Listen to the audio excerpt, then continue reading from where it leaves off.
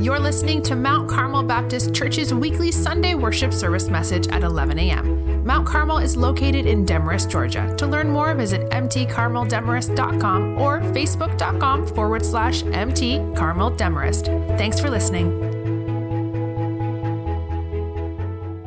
I do want to make two special remarks. There's a sweet lady, I think, who's possibly watching our service today, Miss Edna Keaton. I want to tell her I love you, and I hope you're doing better. And then also I want to say, I want to thank Brandon Kane for some research he's done for me and contributing to this message. Matthew chapter 8, verses 14 through 17. I want to preach to you this morning a sermon that I've entitled, Do You Know Your Enemy? Do you know your enemy? If you search for the answer to what is America's greatest enemy, you will get all kinds of responses. The president says it's the news media, and the news media says it's the president. Democrats say it's Republicans, and Republicans say it's Democrats. Some say it's the Russians. Some say it's the North Koreans. And others say it's climate change. With all the concerns in the world, can we really single out our greatest enemy? According to this Bible passage, I think we can. It sheds light on humanity's greatest enemy. And my question I want to press on you today is, do you know your enemy? Do you know your enemy? Let's read Matthew chapter 8, verse 14. It says this, Jesus went into Peter's house and saw Peter's mother-in-law lying in bed with a fever. The idea is she's literally thrown onto the bed, incapacitated by a very serious illness. Look at verse 15. So he, referring to Jesus, notice all he did, he touched her hand and the fever left her. Then she got up and began to serve them. A couple of things about this passage. When you and I get better from an illness or a sickness where we've had a fever, generally, even when we're on the mend, even in our recovery, we are weak and feeble. Most of the times when we say we're better, it really doesn't mean I'm well enough to get up and prepare a meal for other people and guests. I don't know if you've ever received that kind of immediate recovery from a sickness. And the point of this passage is not so much pointing out this mother-in-law's ability to quickly serve Jesus a meal, as much as it was that when Jesus touched her, she immediately got up, completely whole, well enough to cook him supper. That's a phenomenal miracle. And here's the first thing that I want you to see in this passage when it comes to Jesus. Your enemy is not sickness. Your enemy is not sickness. In James chapter 5, verse 14, James 5:14, these are the elders of the early church, the pastors or the shepherds of the early church. And James, the brother of Jesus, tells this to churches and congregations. He says this, is anyone among you sick? He should call the elders of the church. They are to pray over him, anointing him with oil in the name of the Lord. Now please catch this, ladies and gentlemen. I don't have the power to make you well. Prayer itself doesn't necessarily mean you will be made well. Okay? And we'll discuss that more as we go. But I do want you to see this. There is healing in the name of the Lord. This is important. Because I want you to think about Peter's mother-in-law. Did Peter's mother-in-law have faith in Jesus that she would be healed? Look in the text. Is there any notion of that? No. Jesus did this of his own sovereign will and volition. He got up and touched her. She got up and served him. So when it comes to sickness and King Jesus, if you know King Jesus, your real enemy is not sickness. Because he can fix sickness with just a touch. Look at the next verse. Verse 16. When the evening came, this is after supper. When the evening came, they brought to Jesus many who were demon-possessed. He drove out the spirits with a word, and he healed all who were sick. Another interesting part of the culture in that time, according to Jewish literature, to drive out demons, those who were possessed by demons, Jewish exorcists used drastic measures in order to accomplish this. They would use things like offensive odors in hopes to drive demons out. They would even use things like hook, as if they could hook a demon and take him out of a person. And all that Matthew wants us to see here as he writes his gospel, his biography of the life of God's Son, Jesus, is that when Jesus is around and people are demon-possessed, does Jesus have to use all those scare tactics to get a demon to go away? No, church. What does he have to say? A word. If you know Jesus and you know his word, number two, your enemy is not even Satan. Now catch this. When it comes to King Jesus, and even those who have satanic strongholds, demon possession, oppressed by demonic forces, if King Jesus is by your side, it's just a word. Listen to this in 1 John chapter 4, verse 4. 1 John 4:4. He's speaking to Christians. He's speaking to those who've repented of their sins and trusted Christ as their Savior. He says, "You are from God, little children, and you have conquered them, because the one who is in you is greater than the one who is in the world." Here's what that means. That now that we've repented of our sins and trusted Christ as our Savior, that we believe Jesus died for sin and God raised him from the dead in victory over sin, Jesus has the authority and power to pour out the Holy Spirit into our lives. We have a relationship with God that no one else can claim. And because God is in us, no devil has room. He's filled us up to the uttermost. Jesus and his word and the Spirit says Satan's not even your enemy when you know me. When you know me. So what's our real enemy? Now please catch this. I am not saying that sickness isn't an adversary or that Satan is not an adversary. They are adversaries. They are opponents. But they are the fruit of the root of our real enemy. Please catch that. If you can get to the root, the source of who our real enemy is, all these other enemies, you'll see that they're peripheral. That Jesus can easily handle these enemies because he's dealt with our worst enemy. So what is our worst enemy? Look at what it says in verse 17. So notice what's happened so far real quick before I read it. Matthew showed Jesus touched Peter's mother-in-law, sickness fled.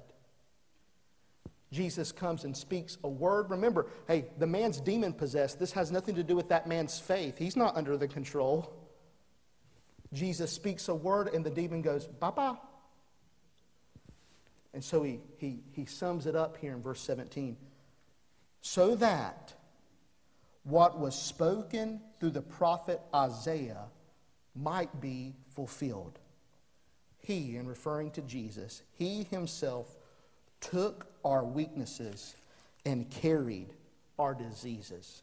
Now, you're probably, and I'm just taking a guess, may not know the direct reference that Matthew is quoting here, but this sheds so much light on what Jesus is doing. In Matthew chapter 8, verse 17, Matthew is quoting a prophecy from the book of Isaiah. You can find it in Isaiah 53, verse 4. And if you've got Thumbs of Thunder, turn there real quick, okay? I want to make sure you see it, or use your Bible app. Isn't that great? It makes it real easy. Isaiah 53, verse 4. And in this prophecy, and in Isaiah 53, this is a prophecy known as the suffering servant. That the Messiah would come and suffer for the sins of many. And I want you to see the whole context, or the broader context in which Matthew is saying Jesus fulfills this 700-year-old prophecy about the Messiah's suffering. And I want you to see the verses that follow it. In Isaiah 53, verse 4, I'm going to quote to you, I'm going to read to you what Matthew was quoting, and then I want to read the rest, the next two verses, because this changes everything. It says this, Isaiah prophesying, God has given him insight into the future about who his son, who his Messiah, what his mission would be on the earth. And here's what he says, yet he himself bore our sicknesses, and he carried our pains, but we, in turn, regarded him stricken. Look at verse 5. But he, the Messiah, was pierced because of our rebellion, crushed because of our iniquities or sins. Punishment for our peace was on him, and we are healed by his wounds. Verse 6, we all went astray like sheep. We all have turned to our own way, and the Lord has punished him for the iniquity or sin of us all. Here is your worst enemy. Write it down. Your worst enemy is sin. Your worst enemy is sin. Now, what is sin? Sin is disobedience to God's word, this book, the law of God. We've all not loved God like we should. We've all not loved others like we should. We haven't experienced the Spirit-filled joy, peace, and patience that God expects of us. All of us have fallen short of the glory of God. And my Bible teaches me, it teaches all of us, that the penalty or the punishment for sin, rebellion, not doing what God wants, is death. Let this sink in for a moment. This should show you the gravity of sin. Jesus got rid of sickness with what? Say it. A touch. Jesus got rid of demon possession with what? A word. How did he get rid of sin? He bled and died. Do you see that? The penalty of sin, God did what? He took the penalty of our sin and put it where? On Jesus. He took the punishment that would bring us peace and put it what? Upon Jesus. He took all the sins of humanity and put it upon who? Jesus. And here's why this is important, ladies and gentlemen. Let me tell you why we're sick. Let me tell you why Satan oppresses us. Because many, many years ago, our great-great-granddaddy and grandmama, in Adam, we took of the forbidden fruit. We disobeyed the word of God. Death, decay, sickness, and the curse fell on the earth because of our sin. And each day, you and I endorse Adam and Eve's decision because we go on sinning. We sin. And so we look at the world. Please understand, you've made a correct assessment. If you look at the world and you go, what's wrong with the world? And we look at politics and health and ignorance and all these type of things. We look at them, but I want you to notice this. Those are the symptoms. Those are the fruit. You haven't gotten to the root. The root of all of the problems in the world is our sin. Collectively as humanity and personally as individuals, we've all sinned against God, and we are living in the fallout, the dire consequences of it. But here's what I want you to see. This shows you that King Jesus, Jesus of Nazareth, is God's Son. He's the Messiah. He's the suffering servant. The reason why Jesus can go and heal a sickness with a touch and cast out a demon with the word is because God saw His Son lay down His life on the cross and get rid of the root of our problem. Do you see that? He got rid of sin. And so the healings that Jesus does, they point to the cross. He wants to say it this way. If you had Matthew in the room, you think if healing someone by a touch is something, if you think driving out a demon with the word is something, get ready for the cross. Get ready for the cross. Now, some interpreters twist and pervert Matthew chapter 8, verse 17. And I want to call it out for just a minute so you can appreciate what it really means and you can see what else is false when people teach this.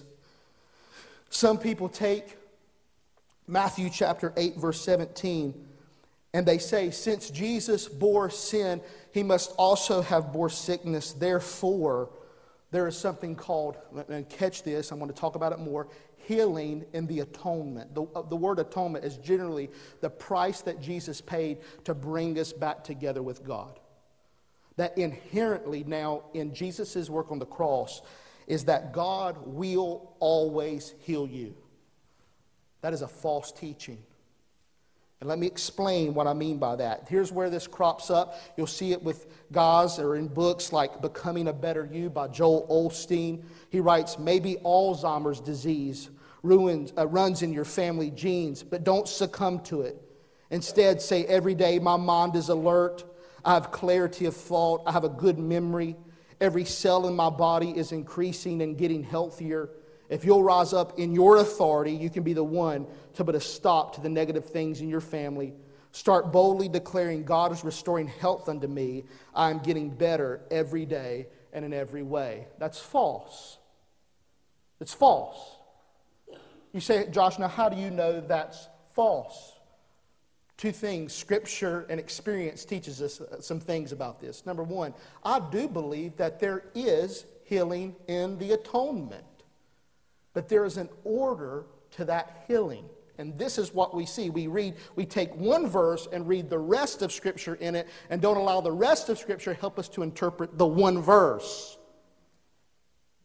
I do believe there's healing in the atonement, but think about all the things, all the blessings Jesus secured for you and I at the cross. Y'all, it's okay to get a little happy about this. When Jesus died on the cross, you know what He also bought? He bought the restoration of all creation. You know how my Bible ends? John says this in Revelation 21, and I saw a new heaven and a new earth. Do you understand? Hey, at the cross, Jesus bought the new heaven and the new earth. The other thing is this. At the cross, Jesus bought our resurrected bodies. Do you know, yes, Josh Taylor, unless the Lord returns, I will age, decay, and die. But because of repentance and faith in the saving grace of God, I am not dead forever.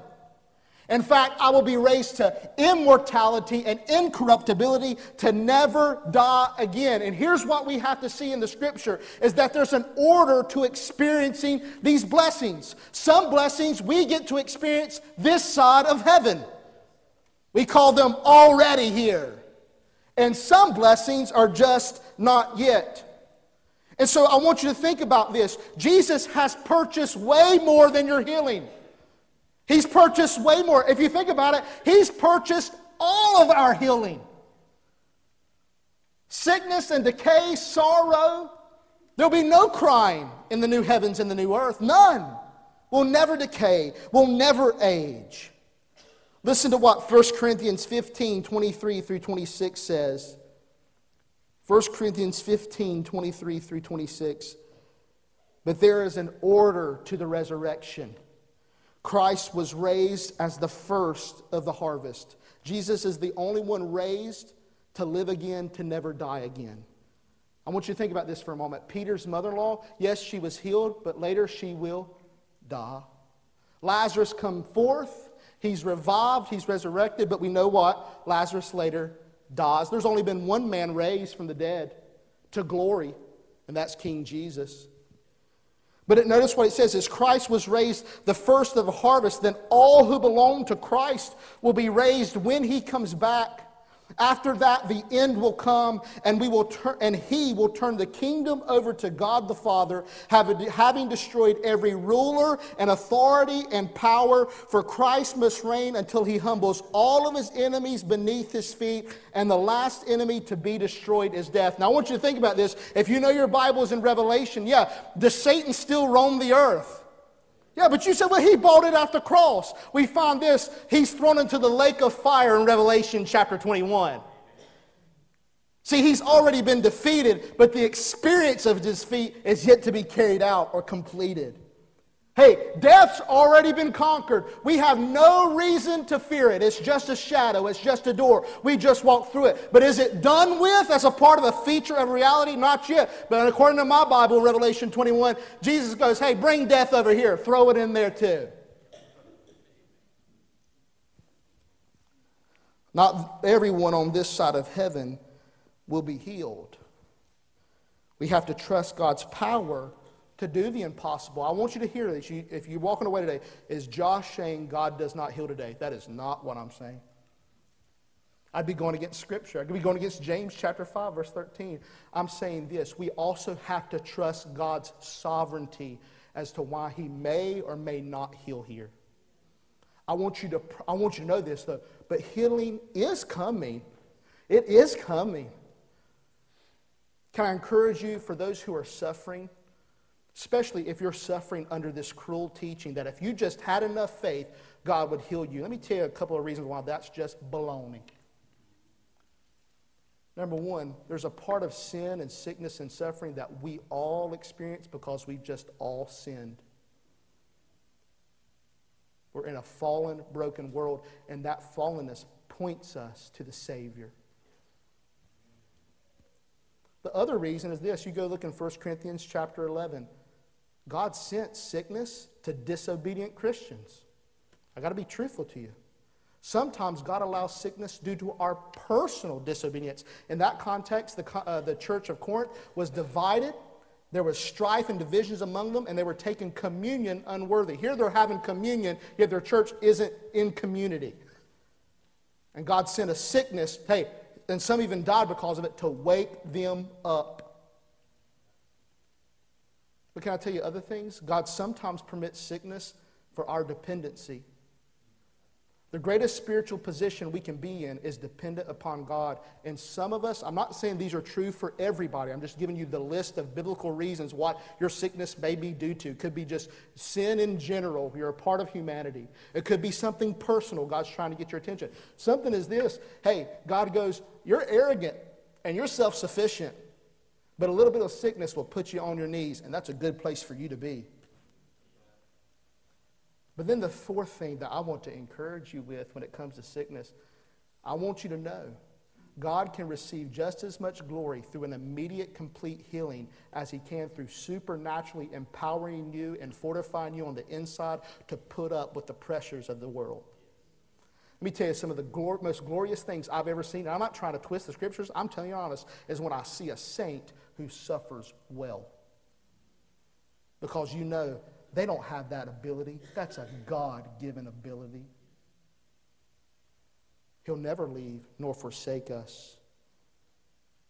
So what should we do in light of today's passage? What should we do knowing our enemy? Number one, so what? Number one, pray for healing. Pray for healing. We still serve a king who's conquered the root. So that means he can deal with the fruit. I really believe it. I dare say we could have faith today to go, God, you can make me immediately and completely whole. And if he wants to, you could be healed in this service before you walk out. You need to know that. That's the king we serve. The other thing is this. There may be a stronghold in your life. Something that you can't break off of you. God can. Now again, I cannot guarantee, I can't twist the arm of God, but I have to preach to you that all things are possible. They're possible. So pray for healing. But the most important thing, I'll tell you this, because let me say this. If you were physically well all your life and never experienced temptation from Satan or any kind of oppression, and yet died in your sins, you lived a miserable life. If you gained the whole world and lost your soul, you're still a loser. You're still lost. So the second thing is pray for salvation, please. That's the root of all of our problems. And Jesus, with his death on the cross, God giving his Son up for us, putting the penalty of sin on Jesus' back, and him bearing the wrath of God for us, has set us free from the penalty of sin. Here's what I can guarantee you according to this book. Listen to this. If you'll turn from your sins and trust Jesus as your Savior right here in this moment, the penalty of sin can be broke off your back. The Spirit of God will enter your life. And will fight and war against the power and influence of sin. And here's what I also can guarantee you. The King is coming. And he's going to make it all right. He's going to make it all right. Hey, but you can't receive that promise till you see your sin and trust Jesus to deal with it. Charles Spurgeon said, sin is the root of our infirmities and diseases. And so, in taking the root, he took all the bitter fruit which that root did bear. God took sin from off the back of sinners, that's you and I, and laid it on the innocent and only begotten Son. That's the gospel. That's the good news. And here's the thing. Jesus, God raised him from the dead. He sits at the right hand of God the Father, ever interceding on our behalf. And if you're ready to turn from your sins and trust Jesus as your Savior, he hears our thoughts and whispers, and he can save you now. Your worst enemy can be eradicated in King Jesus' name. I want to show you something. You see there in your insert, if you don't have it out, just pull it out for just a moment for me. I want you to see this little prayer right here. As I was reading through some books or commentaries, I thought this was a beautiful way to show you how could I pray to receive salvation. There's nothing magical about a prayer. I mean, a prayer expresses the earnest desire of our heart. If we hate sin, if we see sin's the enemy, and let's hate sin and come to love, trust, and obey Jesus, then prayer is just the voice of faith. Prayer is just the voice of turning from sins and believing in Christ. And I saw this, and I want you to just read this. Don't read it out loud, but just read this with me. Here's what I want you to pray if you've never accepted Christ as your Savior. And we're just going to substitute some pronouns from Isaiah 53, just to tell Jesus this: Jesus, you were pierced for my transgressions. You were crushed for my sins. The punishment for my peace was upon you. By your wounds, I am healed. Here's what I want you to do. With every head bowed and every eye closed. If you've never turned from your sins and trusted Christ as your Savior, I'm going to repeat that prayer. And if you want to be saved and become a Christian today, not just make a decision. I'm talking about enter into a relationship with Jesus that begins now and lasts through eternity. I'm just going to read that prayer back off. And if you want to pray that to King Jesus, know that he's hearing you now. Will you pray this silently in your heart? Just say, Jesus, you were pierced for my transgressions. You were crushed for my sins. The punishment for my peace was upon you. By your wounds, I am healed. Thanks for listening to Mount Carmel Baptist Church's weekly Sunday worship service message. Mount Carmel is located in Demorest, Georgia. Please join us this Sunday at 11 a.m. To plan your visit, go to mtcarmeldemorest.com.